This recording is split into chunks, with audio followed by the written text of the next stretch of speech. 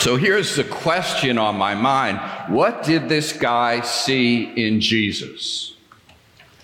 We actually do not know very much about him. Luke is the only one who tells us about this really unusual conversation that happens between three people hanging on a cross.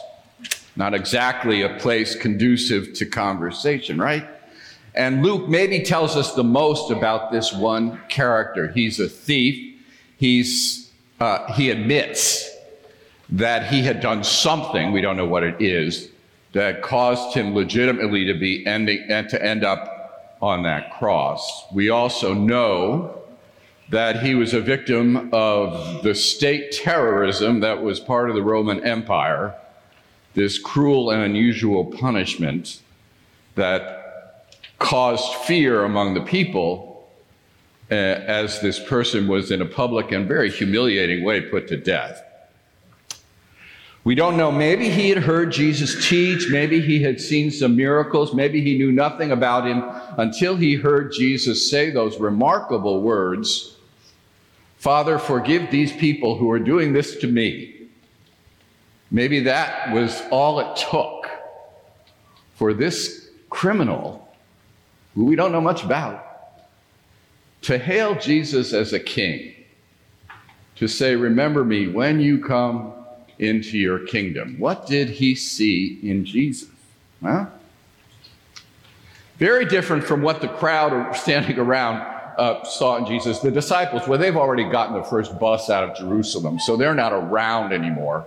But the scribes, the religious leaders, the police, the soldiers are all making fun of Jesus and sort of saying, like, what kind of king could this be? The sign over Jesus says, "The King of the Jews," which I think is meant sarcastically, but ironically makes the point we make this morning when we say Christ is king.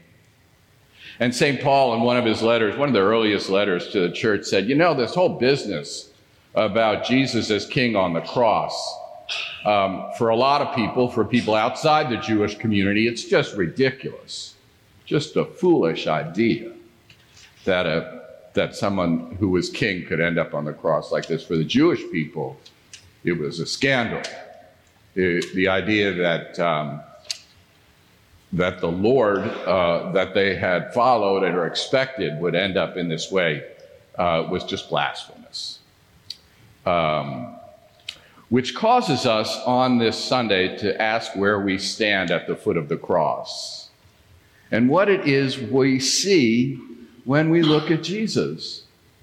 What kind of king is he? I don't know what you associate it, maybe something of an antiquated notion, but when you think of what is a king like, maybe you think of the rise of autocracies around the world that are seeking more and more control, limiting freedom, choosing fear over worship.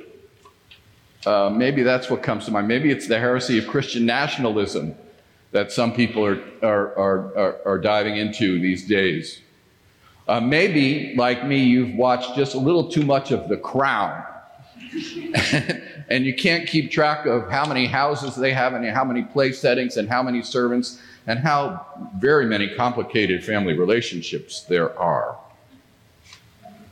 Maybe you think of a king in our day as a corporate magnate, someone who can buy Twitter for $44 billion. Who knows? What do you think of as a king?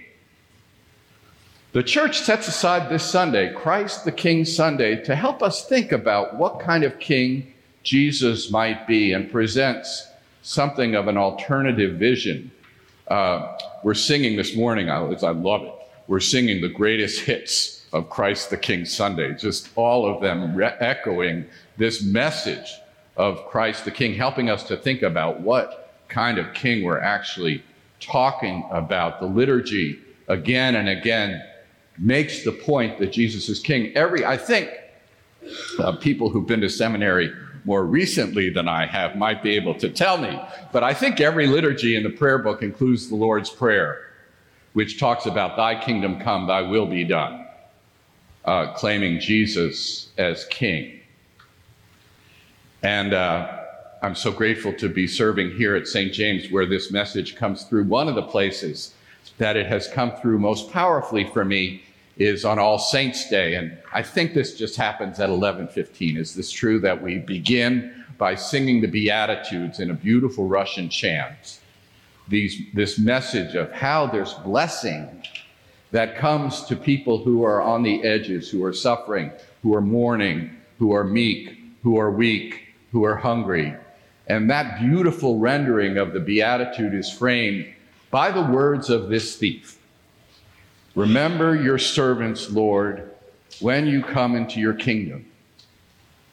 And what that says to me is what I think that thief on the cross saw.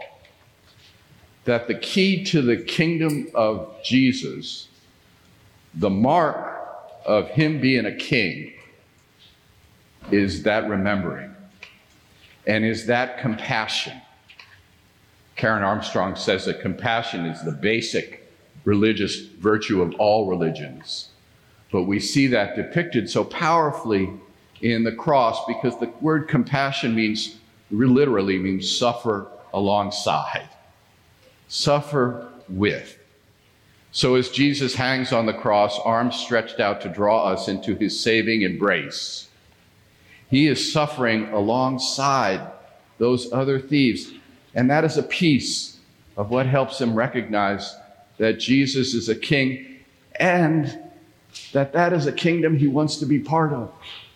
And that kingdom marked by compassion will ultimately be something like paradise. So we claim that as we ask this morning, what do we see in Jesus? There's a beautiful little plaque up here. If you've ever had the privilege of coming up to the pulpit, and I think if you would never have and you wanted to come at some private time, nobody would stop you, right? Nobody would stop you. Beautiful little plaque that says, we would see Jesus. Which is just a reminder for preachers to say that what we're about is coming to see Jesus more clearly. And coming to see that the kingdom we want to sign up for, is not marked by that power or that fearfulness or that compulsion, but is marked by compassion and building that kind of community, as Nick read for us so beautifully, reconciling the whole world, being a kingdom of healing and hope. So I've never done this before, but I'm going to quote Jimi Hendrix in a sermon. This first time, right? He said, when the power of love overcomes the love of power, the world will know peace. When the power of love overcomes the love of power, the world will know peace. Sounds a lot like our shy and retiring presiding bishop who says if it's not about love, it's not about God. But that idea that who we worship, who stands at the center of this community, is the one who will help the world to know peace. We call him the Prince of Peace. We call him Christ the King, because he invites us not only to come to see him, as that thief did on the cross, but who invites us to come to know him and to follow him and to serve him and to worship him. And in doing so, to worship not only with our lips, but with our lives, and to take that into the world so that his hands and feet we can be extenders of compassion as well. With that in mind, we come today to celebrate Christ the King, the Prince of Peace, giving thanks for what we see in him. Amen. Amen.